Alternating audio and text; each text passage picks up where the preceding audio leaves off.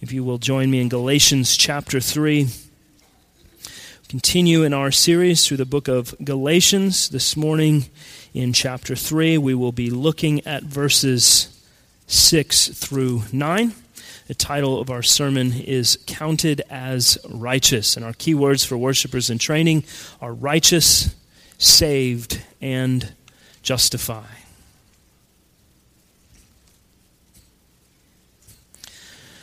Now, back in January of this year, there was an article in that bastion of conservative news, Huffington Post. It was entitled, Newsboys former member George Perdikas is now an outspoken atheist. The article opens this way. One of the original members of the world-renowned Christian rock band has come out as an atheist. George Perdikas, an early member of the Newsboys, said he's lost his faith in God and that the band's current members aren't as squeaky clean as they appear to be. Perdikas wrote about his faith journey in a blog. Quote, I always felt uncomfortable with the strict rules imposed by Christianity. All I wanted to do was create and play rock and roll. And yet most of the attention I received was focused on how well I maintained the impossible standards of religion. I wanted my life to be measured by my music, not by my ability to resist temptation. The musician also had a few choice words for the band members who made up Newsboys today, none of whom were in the original lineup.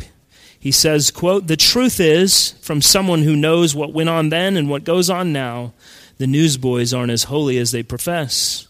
Instead of wearing a mask of righteousness, they should acknowledge that they are struggling as much as everyone else. End quote. Now, his comments reflect something that is very common among those who are of the more militant so-called atheist variety these days. The claim for many of them is that they used to be Christians, but they read something or they studied something and they came to their senses and then they were no longer able to be Christians.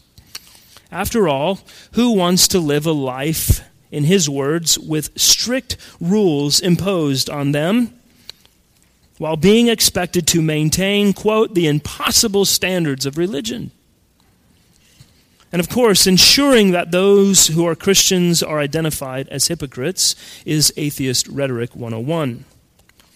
But there's two important things that most people will miss when hearing a story like this or reading something like this. The first thing is this: the Bible is abundantly clear that nobody was a Christian who now is a Christian. Or is no longer a Christian now, I mean. In other words, you can't stop being a Christian if you truly are one. 1 John 2:19 says of those who have departed from the faith that, quote, they went out from us, but they were not of us. For if they had been of us, they would have continued with us. But they went out that it might become plain that they are not of us. In other words, there are those who believed for a time that they were Christians, but eventually they walk away from the faith. But it's not that they were Christians and then they stopped. They were never Christians in the first place. They were just imposters. The second thing I want to point out is perhaps a bit more difficult to identify, and it's in the way that faith is described in these stories. You see, the Christianity that our friend described has nothing to do with the gospel of Jesus Christ, which is the central focus of all of Christian life. The gospel that he understood when he thought he was a Christian was hopelessly confused with the law. And so his faith was placed in the wrong thing. His faith is in what he could do instead of what Jesus had already done. And so when he struggled to do that very thing, he was done. And ultimately, if a person confuses the gospel with the law, their faith must be in themselves. So, Perdikas never had faith in Christ. He always had faith in himself. So the jump to atheism was not that big of a step. But what about you? How do you define faith? And if I were to ask you what you mean when you say, I have faith in Christ, what does that mean? What would you say? What is the gospel? Can you answer that question? I hope so. How is the message of the gospel related to faith in a believer? And where does faith come from? And how does it work in our lives? Last week we looked at the faith of Abraham and focused on Genesis 15, and specifically our aim was to see that Abraham's faith wasn't simply in a promise or in an idea. His faith wasn't in himself like our newsboy friend, but his faith was in Christ himself, the Word of God, the second person of the Trinity. And this morning we will look at Paul's argument to show us that the object of Abraham's faith is the very same object of faith for all who are truly the sons and daughters of God. We'll spend our time this morning in Galatians 3, and if you're using the blue ESV Bible in the seat back in front of you, your page number is 937. To help us with context here, we're going to read chapter 3 beginning in verse 1 all the way through verse 9. O foolish Galatians, who has bewitched you?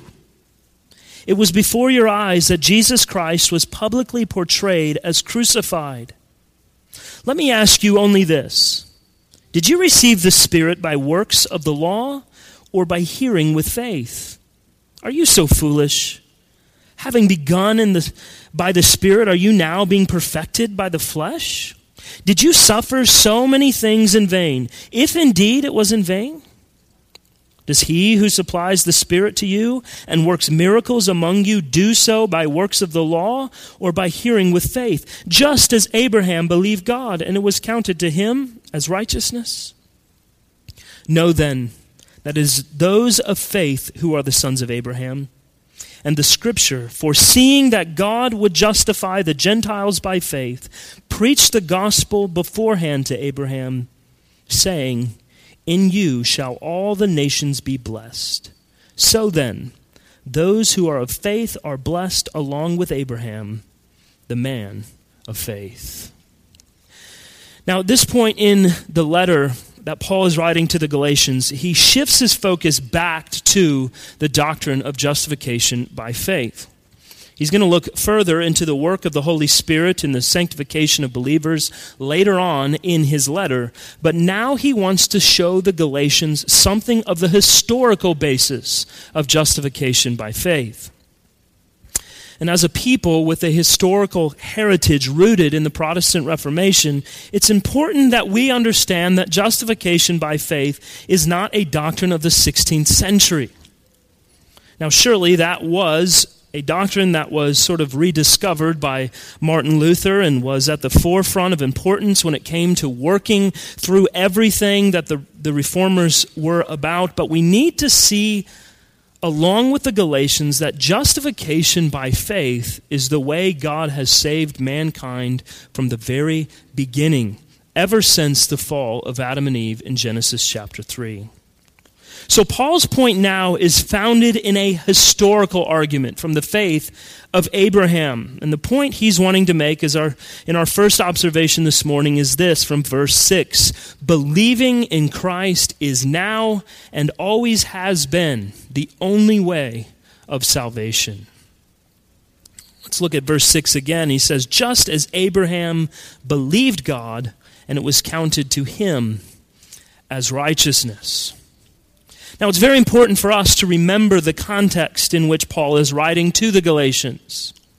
The Judaizers were this religious group who had infiltrated the churches in Galatia. They were convincing more than a few of these Gentile Christians that they not only needed to have faith in Christ, but they also needed to submit themselves to the Mosaic law, and specifically circumcision and dietary laws. It was a subtle addition to the gospel. but it was an addition nonetheless. And so Paul calls it another gospel altogether. Anything added to the gospel makes the gospel something other than what it truly is.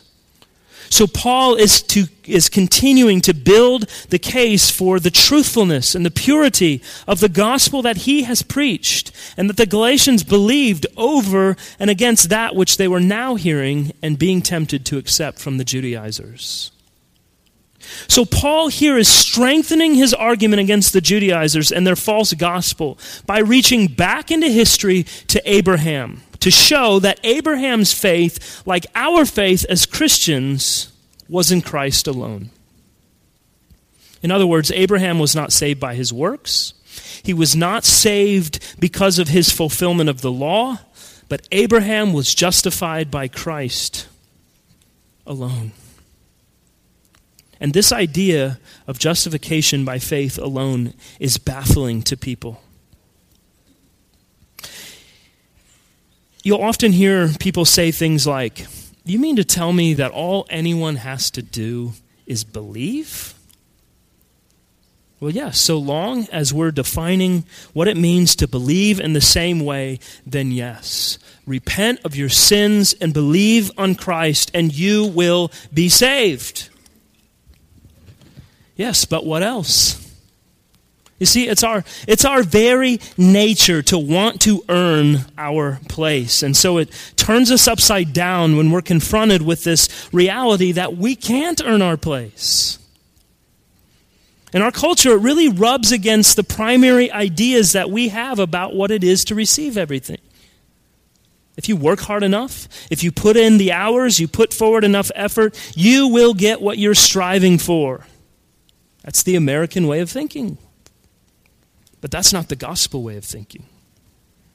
The gospel is depending upon works, sure enough, but not your works. The gospel is depending fully and completely and totally on the works of Christ for your righteousness, for your right standing before God. Because no matter how hard you try, you cannot live up to what God has commanded. From day one of your conception, we just read in Psalm 51, your nature was bent towards sin. And from day one of your conception, you were unable to earn your way into God's favor. And if you are to have everlasting life, you have no other option but to believe on Jesus Christ. The only hope for anyone is faith and trust in Jesus' perfect law-fulfilling life and death and resurrection. It's depending upon Him. And it is the only thing that will see us through the grave onto life everlasting. Jesus has accomplished all that is necessary that we might live. And so the gospel is depending on His work and His righteousness given to you that you might live instead of depending on your own flawed, imperfect, sin-soaked works. But the Jews had just as difficult a time seeing that as we do. It's natural human nature to assume that our salvation requires us to work. So there's actually an abundance of really fascinating Jewish writings that try to answer the question for the Jews. Why did God choose Abraham? God is good, and God is just, and God is fair. So in their minds, and articulated in their writings, is the idea that Abraham must have been a different kind of person than everyone else. So you can go and read these sort of backstories about Abraham that were made up to rationalize for the Jews why Abraham was better than everyone else, why God chose him to do what he did. So, for example, there's a story in a writing called Pseudo-Philo. That's a story about the building of the Tower of Babel. And as the story goes, the people gathered together to make plans to build the tower to heaven, to make a name for themselves. But amongst the people, this is the part that's not in the Bible, there was Abraham and 11 others who stood up against the plan. So those 12 men were given 7 days to change their minds. And after 7 days, if they didn't change their minds, they would be burned in a fiery furnace.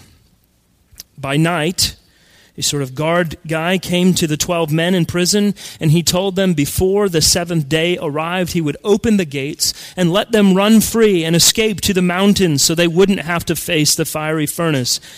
And he would claim that the gates were broken open by an angel.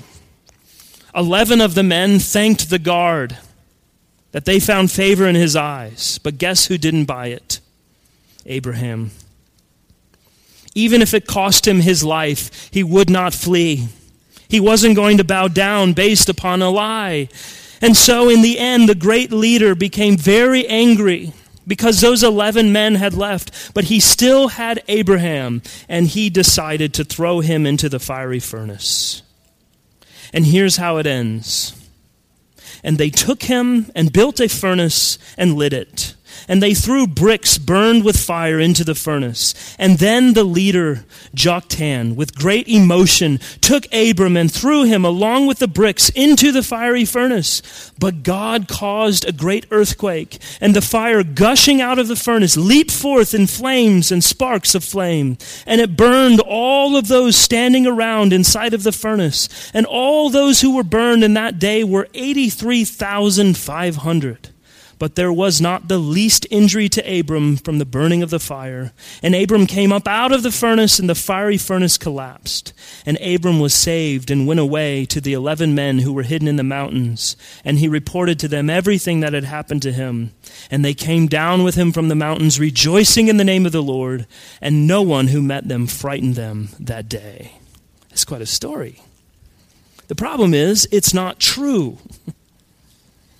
But their idea was that they needed to present Abraham as a great righteous man who was worthy of God's choosing him because of his deeds, because of what he did. And this is just one example of many, probably hundreds of stories about Abraham that were written to communicate this very point. But Paul, especially in Romans 4, is sort of the companion passage to this place in Galatians 3. He challenges this idea that Abraham must have been chosen by God because of something special or righteous in him. The Jews really struggled with this idea that Abraham's righteous standing before God wasn't because of him, but it was because of the one in whom he believed. So they attempted to fill the silence with their own stories. But unlike the unanimous Jewish ideas about Abraham, Paul presents him not as the one righteous person worth calling and choosing, but rather as a man like everyone else, ungodly. And yet, God called him, declares that he is righteous, and grants his promises to him. So God's decision to choose Abraham is not anchored in Abraham or anything that he has done. God's decision to choose Abraham is anchored in something within God himself. In Romans 4, Paul proves his point, and really it's the same point he's alluding to here, that Abraham being justified and counted righteous couldn't have been because of any works, for two reasons. First, because the text itself says Abraham was counted was counted righteous because he believed the Lord. But more specifically, Genesis 12 and Genesis 15 come before Genesis 17. Why does that matter? Because Abraham is blessed by God in Genesis 12. He is counted as righteous in Genesis 15. And it's not until Genesis 17 that he is circumcised. In other words, it was while Abraham was yet uncircumcised that the blessings of God came to him. His being chosen by God was not based upon his external works. It was based upon God granting him the gift of faith that he might believe. But why did Paul see Abraham so differently than all of the Jews around him did? In fact, it would not be a far stretch to assume that Paul probably had the very same ideas about Abraham prior to his conversion when he was a Jew. So why a different idea now? Well, all of this gets to the very heart of Paul's story. Remember, He was destroying Christians when God saved him and declared him righteous, and he was completely unworthy. And this becomes the story of the Bible that Paul sees everywhere. So the thing that shapes Paul's reading of the Old Testament is what God has done in Jesus Christ.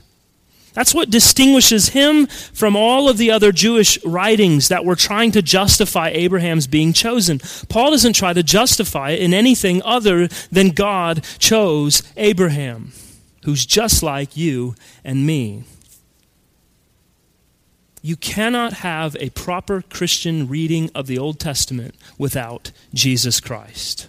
And Paul saw it, and he exposed it, and he objected those who were holding on to some hope that their works would save them. And friends, there are some of you here this morning who are confident that your sin is too great for you to ever be right with God. You assume yourself to be unworthy of salvation because of who you are and what you have done. And I want to tell you that you are right, that you are unworthy of salvation because of who you are and what you have done. But God's concern is not primarily who you are and what you have done. His concern is who Christ is and what Christ has done, and whether or not you're trusting in him alone that you might be counted as righteous on the day of judgment. That is God's concern. And so Abraham's story and Paul's story can be your story.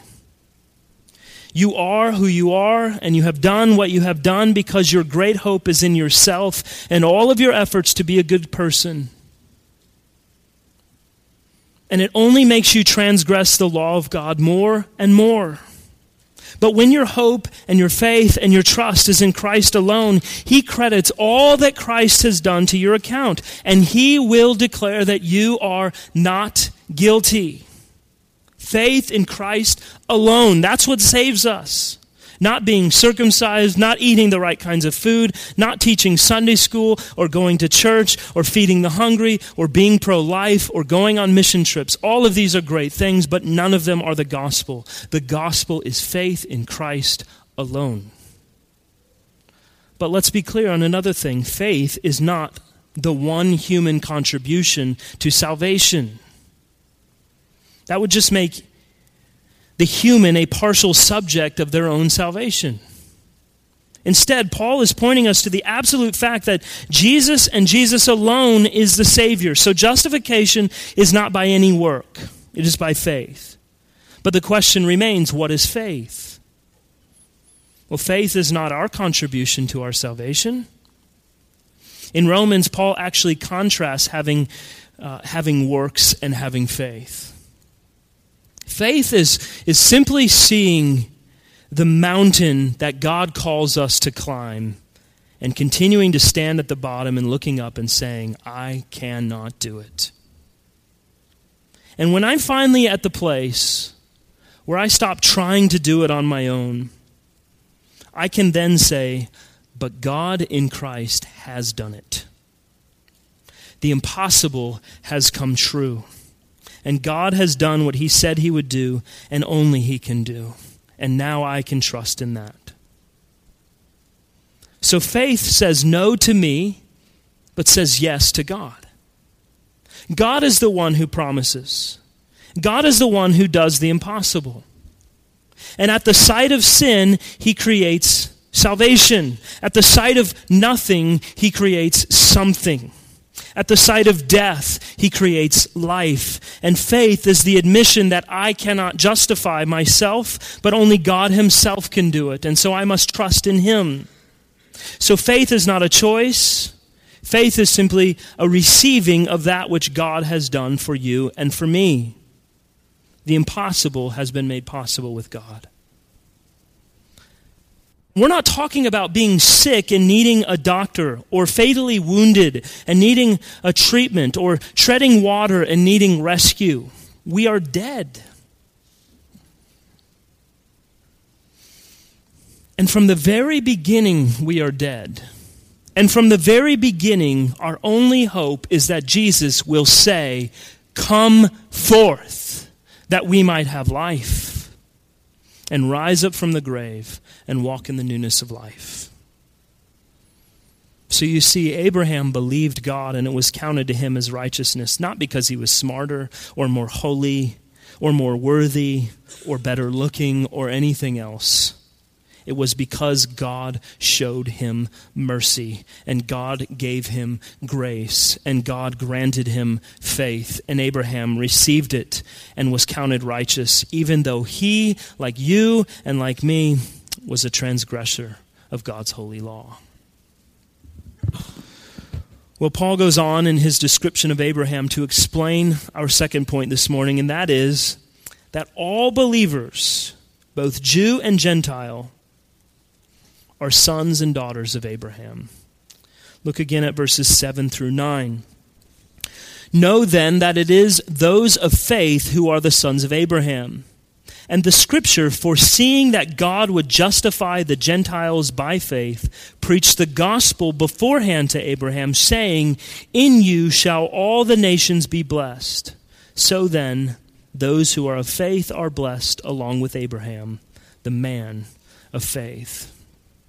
Now remember, the Judaizers are constantly beating the same drum for the Galatians. If you Gentiles want to belong to God, you need to become children of Abraham. You need to get into Abraham's family line so the blessings of salvation can be yours. And the only way to do that is to be circumcised like Abraham was.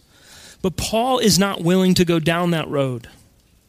He really raises a question that he's going to take a lot of time to answer, but he eventually gets toward the end of it in Galatians 4. And the question is this: who are the true children of Abraham? But here, Paul raises a counter-argument to the error of the Judaizers. All right, if you think being a son of Abraham is such a big deal, let's look at Abraham. And we see what Paul has already pointed to us. How was Abraham declared righteous? Was it because he forsook the fatherland, his family, and all of his friends back in Ur, and he went on to where God called him? Was it because he accepted circumcision and observed the law? Was it because he was ready at the command of God to sacrifice his son Isaac? Of course not. It was solely on the basis of believing God, long before most of these other things even happened. And in fact, we can say of Abraham, although he became the father of the Jewish nation, he was justified when he was still a Gentile. And Paul says to the Galatians, just like you Galatians, who were justified and received the Holy Spirit through the hearing by faith, not through works of the law. Paul's words are a precision-guided missile into the theology of the Judaizers. All of their hope and all of their assurance was wrapped up in one thing, that they were Jews by birth and they were children of Abraham. But Paul says, being of Abraham by the flesh means nothing. The true children of Abraham are those who believe, those who ground their relationship with God in Christ, and thus the very existence itself of the basis of faith. This is why Paul says in Romans 9, not all of Israel is Israel. In other words, it's not those who are Jewish by the flesh who are the children of God. It is those who have faith in Christ. These are the true people of God. These are the true sons and daughters of Abraham. These are the ones who have claim to the promises of God. Martin Luther wrote, descent by blood does not create children of Abraham in God's eyes. Abraham was the father of faith, and he was justified before God, not because he had physical descendants, but because he believed. Therefore, anyone who wants to be a child of Abraham, the believer, must also believe. His descendants of flesh and blood have inherited what flesh and blood have to offer, which is nothing but sin and death. Remember, when Jesus confronted the Pharisees on this very issue in John chapter 8, he told them this, something along these lines. You know, if Abraham were really your father, you would be more like him. But you are a lot like the devil, which tells me that it's he who's your father and not Abraham. Now, that line didn't make it through the final edit of the book in Winning Friends and Influencing People. But this is the very point. They were Jews by descent. They were children of Abraham by flesh. But Jesus told them, Abraham's not your father. Satan is your father, because you do not have the faith of Abraham. You see, Paul's point is Jesus' point. The Galatians shared Abraham's faith, and they were his children by that faith. They were the heirs of all of the blessings promised to the offspring of Abraham. In other words, those who enjoy salvation are Abraham's spiritual children and have become such in exactly the same manner by which they have become the children of God. Just like Abraham, by faith. And he's going to spend the rest of this chapter into chapter 4 dealing with that. But Paul, being very careful and meticulous in his argumentation, roots all of this, once again, in a historical reality. He reminds us in verse 8 of something foreseen long ago in the Scriptures. And it's a quotation from Genesis 12, verse 3. Paul writes, "And the Scripture, foreseeing that God would justify the Gentiles by faith, preached the gospel beforehand to Abraham, saying, 'In you shall all the nations be blessed.'" And I love the language Paul uses here. He says it was the gospel that was preached beforehand to Abraham. And it's through that very same gospel that the people of this world will be blessed, through which the people of God will be justified. And it's the New Testament that makes sense of this for us. A Savior would come, and he would come through the line of Abraham. In and by the gospel, he would be presented to all the nations as an object of saving faith, and people would believe in him. And as a result of believing him, they would be justified. It would be counted to them as righteousness.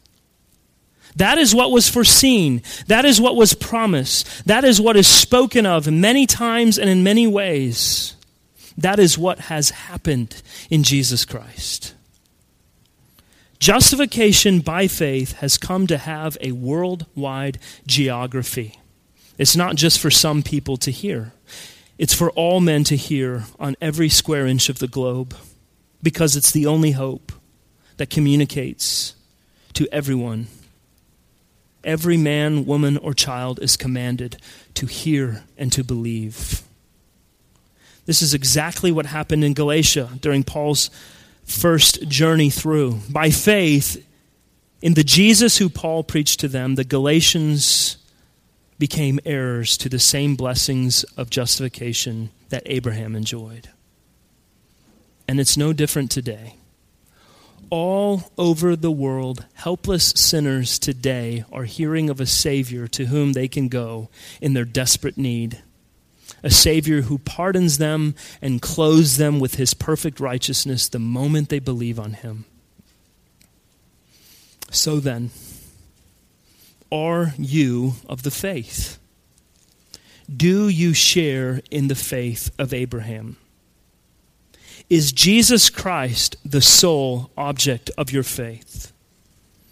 If so, then you are blessed along with Abraham, the man of faith, because it is those of faith who are the sons and daughters of Abraham. And it is the sons and daughters of Abraham who are the sons and daughters of God.